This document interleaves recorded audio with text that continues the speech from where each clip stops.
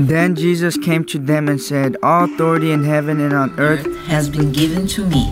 Therefore, go and make disciples of all nations, baptizing them in the name of the Father, and the Son, and the Holy Spirit, teaching them to obey everything I have commanded you. And surely I am with you always to the very end of the age." Welcome to Exploring Missions, connecting mission needs with those equipped by God to meet those needs, across the world or across town. And now, the host of Exploring Missions, Bert Harper. Thank you for listening this weekend, and this is What God is Doing in Malawi and Other Countries, Part 2. I always wanted to say that, Part 2. My sermons were always having Part 2, but I finished them the same Sunday. I'm afraid that would be they'd call me, I love finishing and finishing sermons so much, and the conclusion, I did it 2 or 3 times every sermon. So anyway, but this is Part 2. If you were with us last weekend, you heard these 2 guys, Joe Veal, Eric Perkins from U-Turn Ministries. And if you did not and you're listening, you can go back on our podcast and watch that. Go to afr.net and you look at the programming and you'll see podcast Exploring Missions, and you can hear that and it will bless you. But Nathan, it's a joy to have them last weekend. We knew that we'd need more information, so we're excited about what God's doing there in Malawi. And what are the other 2 countries, guys, that's close by? Mozambique and Zambia. Oh, and God's doing work there as well. Absolutely. Amen. You might want to get out a global map and check out southeastern Africa and kind of put your finger on those countries there. Maybe say a prayer, begin praying for U-Turn Ministries and the workers involved in that. That would be good. I think maybe a passage was brought to mind. I don't want to read the whole thing because it can be very long, but you could follow along in Isaiah chapter 49. The last half of that is just amazing promise from God of what he wants to do, and sounds like, as I read this, what he's doing in many places, but it's even Malawi as we spoke, and you're going to hear a little bit more today. So just let me read a few places from Isaiah 49. This is what the Lord says: "I will answer you in a time of favor, and I will help you in the day of salvation. I will keep you, and I will appoint you to be a covenant for the people, to restore the land, to make them possess the desolate inheritances, saying to the prisoners, 'Come out,' and to those who are in darkness, show yourselves, they will feed along the pathways, and their pastures will be on all the barren heights." And it goes on to talk in verse 13, "Shout for joy, you heavens, earth, rejoice. Mountains break into joyful shouts, for the Lord has comforted his people and will have compassion on his afflicted ones." Hallelujah. Amen. That's our prayer. It is. So, Joe, you've talked a little bit about last show about U-Turn Ministries and how things kind of got started with that. But I think you were sharing with us kind of off the air a little bit about an experience you had your first time preaching in Africa. Can you tell us about that?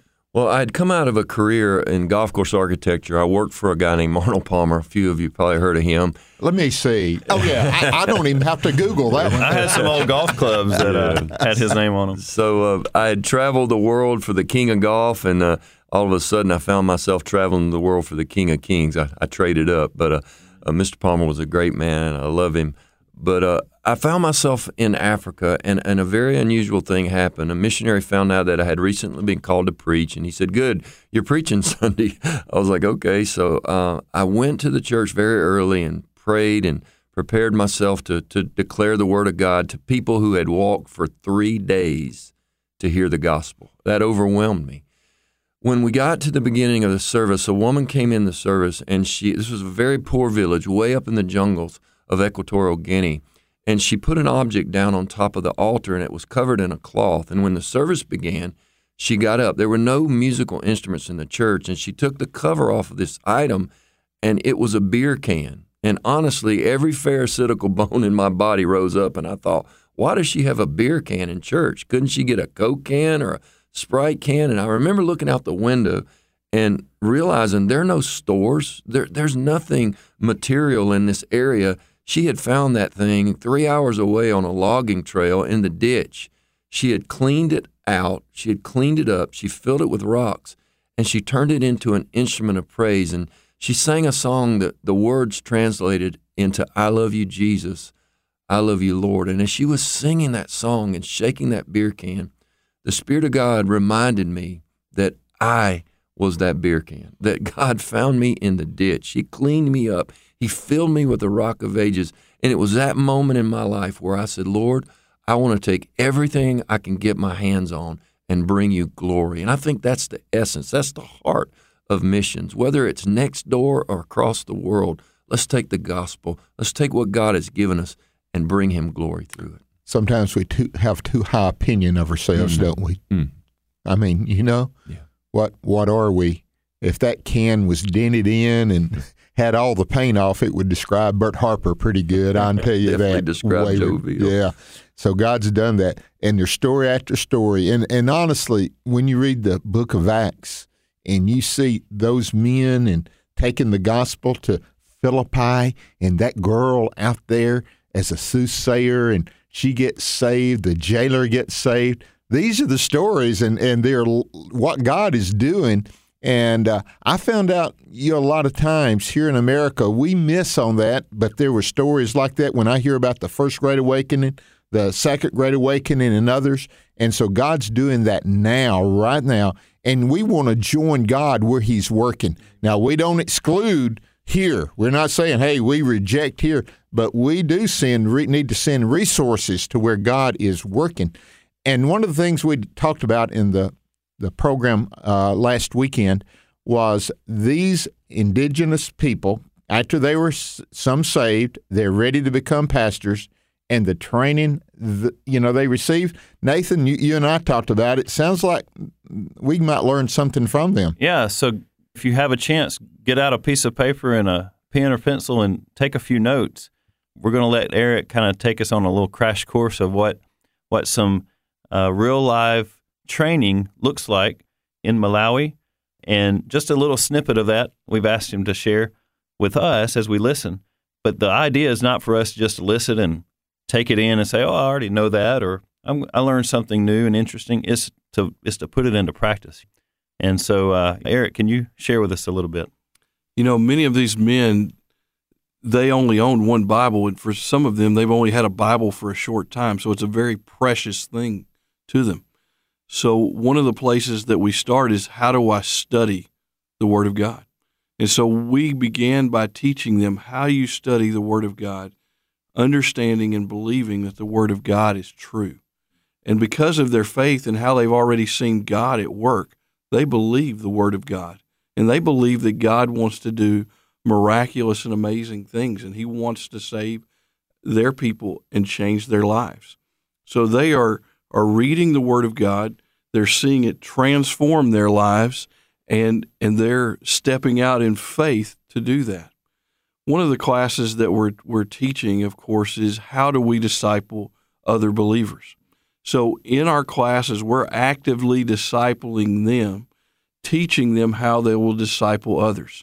And so we're teaching them how you learn to read the Word of God, how you learn to study the Word of God, how you began to act on the Word of God, believing that the Holy Spirit empowers you to do those things. And then they go out into their villages and they began to walk others through this same information. What does it mean to have a relationship with Jesus Christ every day? What does it mean to be in the Word of God? What does it mean to have assurance of salvation? What does it mean to share your faith with others? It becomes commonplace in their mind as they're going out. That's what a Christian does. A Christian reads the Word of God, a Christian lives the Word of God, and a Christian gives the Word of God.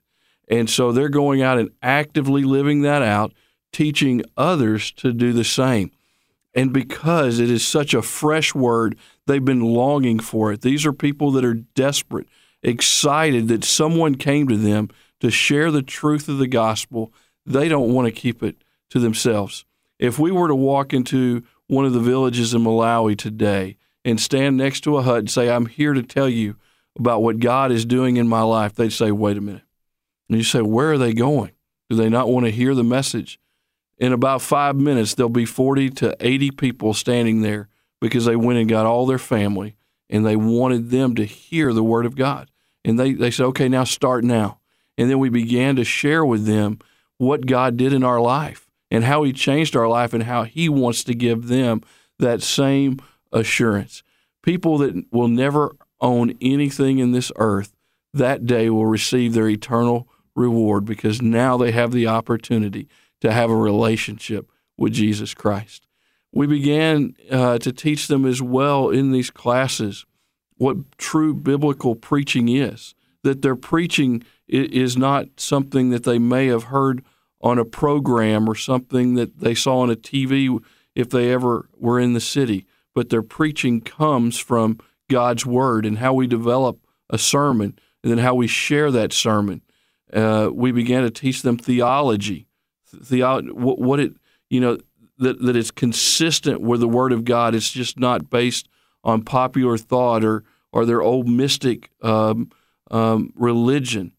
Some of these men are men that were former witch doctors. Some are former imams who were a part of the Muslim faith. So it's very important that we drive them back to the Word and we help them to understand that God is speaking to them and that it's based on the truth of the Word of God, filled with the Spirit who empowers them to go out. And these teachers, God has uniquely provided some of these teachers, has he not? I remember you telling me that when we first met, that God's provided the teachers to teach these men. I was blown away at God's provision. So what I'm saying, when God calls you, there's a provision there as well. Bert, the resources are in the harvest. I'm just totally blown away again at what God does, because he does provide men who want to join you. When people are drawn together by vision and you share with them a vision of what God is doing and how they can be a part of kingdom purposes, they want to be a part of that. So we are partnering with like-minded national believers who have been through seminary, who have the training and have the ability to take their training out to these villages. They have a heart just like us. They want to see their fellow countrymen come to Christ, and they realize that they have to go out to these rural areas and share the gospel with the literal millions that have yet to hear the gospel. So they're willing to give of their time. They're not paid, and they go and they spend a week a month in these rural areas teaching. The men who come in bring their own food with them, and basically they're all camping out there together for a week at a time, once a month. Called a camp meeting. That's exactly right. Pouring into one another. It's iron sharpening iron, and they're really teaching each other as they go through the process. And as they go out, we're walking alongside them. Here's the church planting strategy. We're helping them see how you plant a church. And when we go out and plant a church, there's a process that we use of evangelism and discipleship that we go ahead and start. With all of our church plants, when the day we launch that church, we're averaging 40 to 60 people coming that first day and joining the church. Within the first 1 to 2 months, we're running over 100 in these village churches. And when we say churches, I'm talking about a mango tree in the middle of the village. That's a church. Their building program doesn't take them about 4 or 5 years? It does not. They're ready to go right then. Now, they will mold bricks, and then we'll help them put a roof on, things like that. But it is an amazing thing. A few months ago, we were in Malawi, and God led us to a village where they didn't have clean water. And they had been praying for many years that God would bring them water. And so we came to that village, and we had been working there to plant a church. And through resources that people had given, we were able to drill a well in that village. They were singing and rejoicing that they would have clean water. We preached the gospel, and many, many were saved. And the village chief got up and spoke, and she said, "You men came from God. You brought us clean water, and because of that, we know that your Jesus is true. We want to be a part of what you're doing, and I want to join your church." So she wanted my Jesus, and she wanted to be a part of what my Jesus was doing. It was an exciting day. Well, it was rainy season. We went back 3 weeks later to officially launch the church. In a driving rain, we had 60 people there. No roof. We had church. Amen. Joe, you're filled with stories. The beer can filled with rocks, a musical instrument. That's awesome. Tell us some more.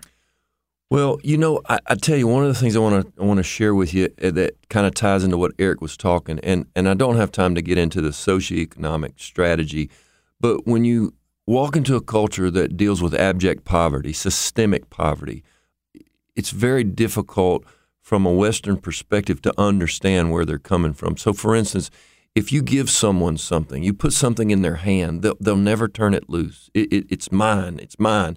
And so there's that attitude of kind of, if I can get hold of something, I'm going to consume it. So if you have food, eat it now. Someone might steal it. A rat might get it. Mildew or mold might take over. So consume it instantly.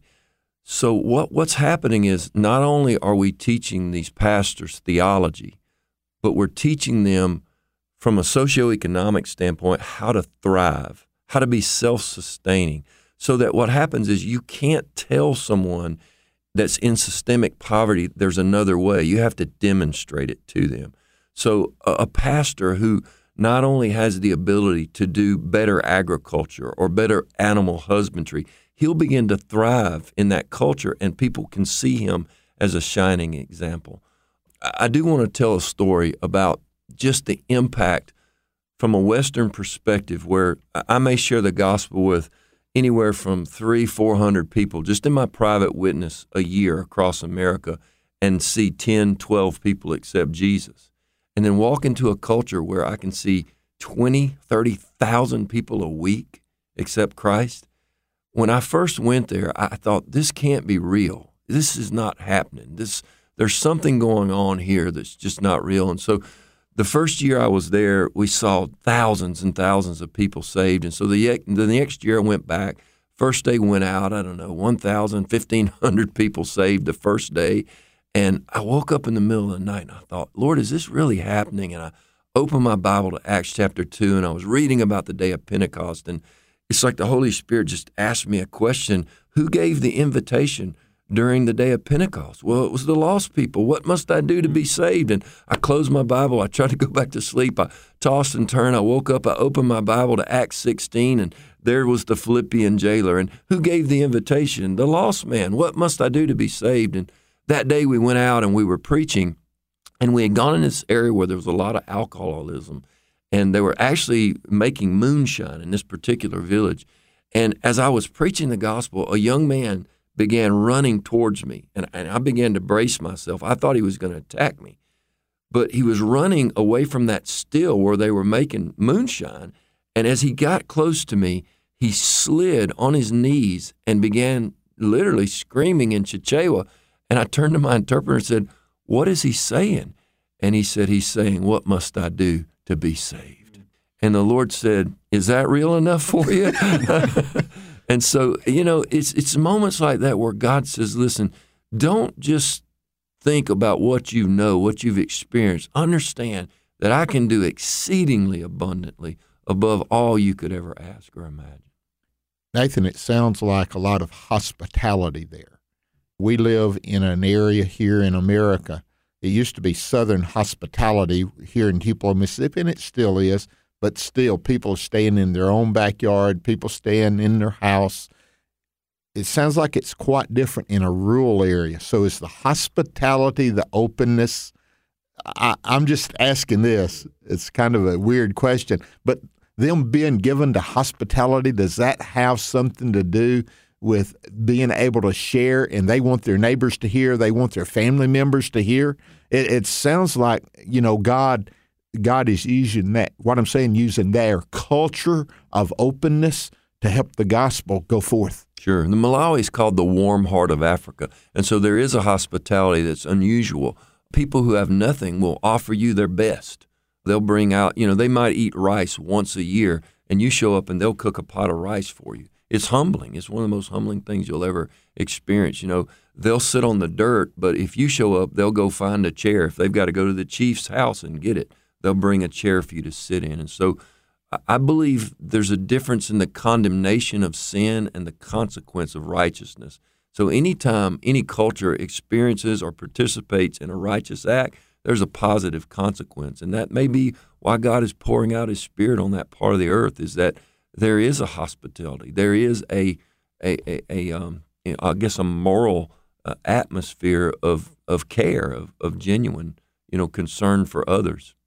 Nathan, you let me experience it when you were working with individuals on the mission field there in refugees in Atlanta, Georgia, and I was able to go to a home of a family, and the hospitality they showed me, I've never been treated more royally than they treated me. And there's something about that we have lost here in America, that if we could regain some of it as at least a church, to looking at the lost people. And I'm preaching to Bert here. I'm telling you, because, I go home. Okay, I'm home. We need to be more open to that. Yeah, I think so. I mean, I think like we said before, the gospel spreads best through social networks. And so a lot of times in the West, we close ourselves off, or we limit who we socialize with or how and when we do that. And in a lot of other cultures, there is that more openness, and that sense of belonging is kind of already in place maybe. And so when one receives good news, all can receive good news. And talking with U-Turn Ministries, with Joe and with Eric, and before we close, can you kind of just tell us a little bit about maybe the newest or the upcoming things you see happening, maybe something down the road that you want us to pray for, but anything kind of new and exciting happening that we can hear about? One of the things that we've looked at, I want Eric to speak a little bit about the coffee farm, but we have a couple of financial engines that we're just starting to crank up. One is a coffee farm, and I'll let Eric speak about that and the strategy there. But one of the things that we found is that there are many entities that are providing water across sub-Saharan Africa. And most of the companies that are taking advantage of those profitable situations are not using the profits for righteous means. And so we stepped in and started a for-profit water drilling company where we can take the proceeds of those and expand what we're doing through the ministry. So certainly pray for opportunities for open doors to some of these NGOs, particularly groups that consider themselves Christians, and yet many times the profits from those ventures are not being used on righteous means. And so that would certainly be a prayer request. And then, Eric, maybe you can speak a little bit about how God is expanding our orphan work and how we can fund some of that through the coffee enterprise. It really is an exciting day how God is at work. And in the northern part of Malawi is this mountainous area where the temperature and the climate is perfect for growing coffee. And so God has provided for us through some generous donors some land that we are now growing coffee. And in fact, we just in the last 2 months doubled the size of our farm, and we'll be planting more coffee plants. And it takes about 5 years for those plants to reach full maturity. So in the next 5 years, we'll be receiving a large harvest each year off of those coffee plants, all of that coffee that is sold, whether we sell it in country or we bring it back to the U.S. through partners to sell it here. All of those funds will go back for ministry purposes 100%, and much of that to help us feeding orphans. As we go into these villages, one of the things that Joe has already shared with you is the systemic poverty. In the area that we're reaching out to now, that's our newest area to go into, there's 4 million Yao people. These are some of the poorest people in the country of Malawi, that's already the third poorest in the world. They have a $256 GDP, so it's less than $1 a day. And these people just have so little. And so families will take in orphans from when they have relatives die, but they don't necessarily have the resources to feed them. So our calling, we feel, is to come beside them and alongside, and to be able to help provide food and even help with education so that we can make their lives better and to help them along. The thing that's amazing in the stories that we're hearing is, things like, Allah didn't bring me any food even though I prayed, but Jesus did. And so the gospel is going forth through those methods. So it really is an exciting day. And we believe that not only is God using us to bring the truth of the gospel that's going to transform their life for all eternity, But while we're there and while we're planting these churches and discipling believers, that we're going to transform their life here on earth and help teach them things where they can have better nutrition, they can grow healthier crops, and they can have more sustainable income so that they can take care of their family, giving opportunities for education for their children. Every parent has the same desire. They want to give their children the best, and they want to give them an education, but they can't afford that. And so we want to step in and show through the love of Christ how he transforms their lives for all eternity as well as their living standard. And these models are models that we can turn over to the Malawian people so that they can begin to sustain themselves. Mm-hmm. That's the key. As John the Baptist said, I must decrease, he must increase. So to show them, you can do this. These are just models that we want to start and fund and then turn over. I'd love for our orphans one day to run that coffee farm, Amen. For the orphans to run that well business. Amen.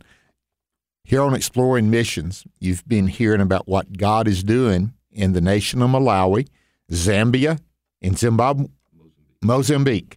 And as Nathan said earlier, get you a map, get you a globe, go to Africa, look about halfway through on the east side, and you'll find those three countries, and be praying for them that God is doing something great, that he'd continue it, but it would spread, that, it would go from place to place, and God would just enrich lives. And you can find more about U-Turn Ministries. Eric, you got that information? I do. I would love for you to go to uturnmin.org, and that's U is spelled out YOUTURNMIN.org. Or you can email me at ericp@uturnmin.org. And they're still doing short-term mission trips? Absolutely. And you can look at that, find out that information there as well. Nathan, I shared with you. Yeah, this I'd is met great. these two guys, and I got through. I said, man, I got to get Nathan here on this day to. Hey, when's the next trip? That's what I want to know. Absolutely. Come and join us. Again, guys, thank you for being with us, and pray that God would continue. The next time, if you bring one of the trained pastors with you back to America, absolutely, you come by. We want that interview as well. Okay? Thank y'all. Anytime you're in this area, drop by. We want to hear from you. We're going to try to give updates. This is just too good to let it pass. Nathan, thank you again. Thank you. And just continue praying. You wonder, what can I do? You can give, you can go, but every single person can pray and join in with what God is doing already in Malawi. You can be a part of that through your prayers. Thank you for listening to Exploring Missions here on the American Family Radio Network.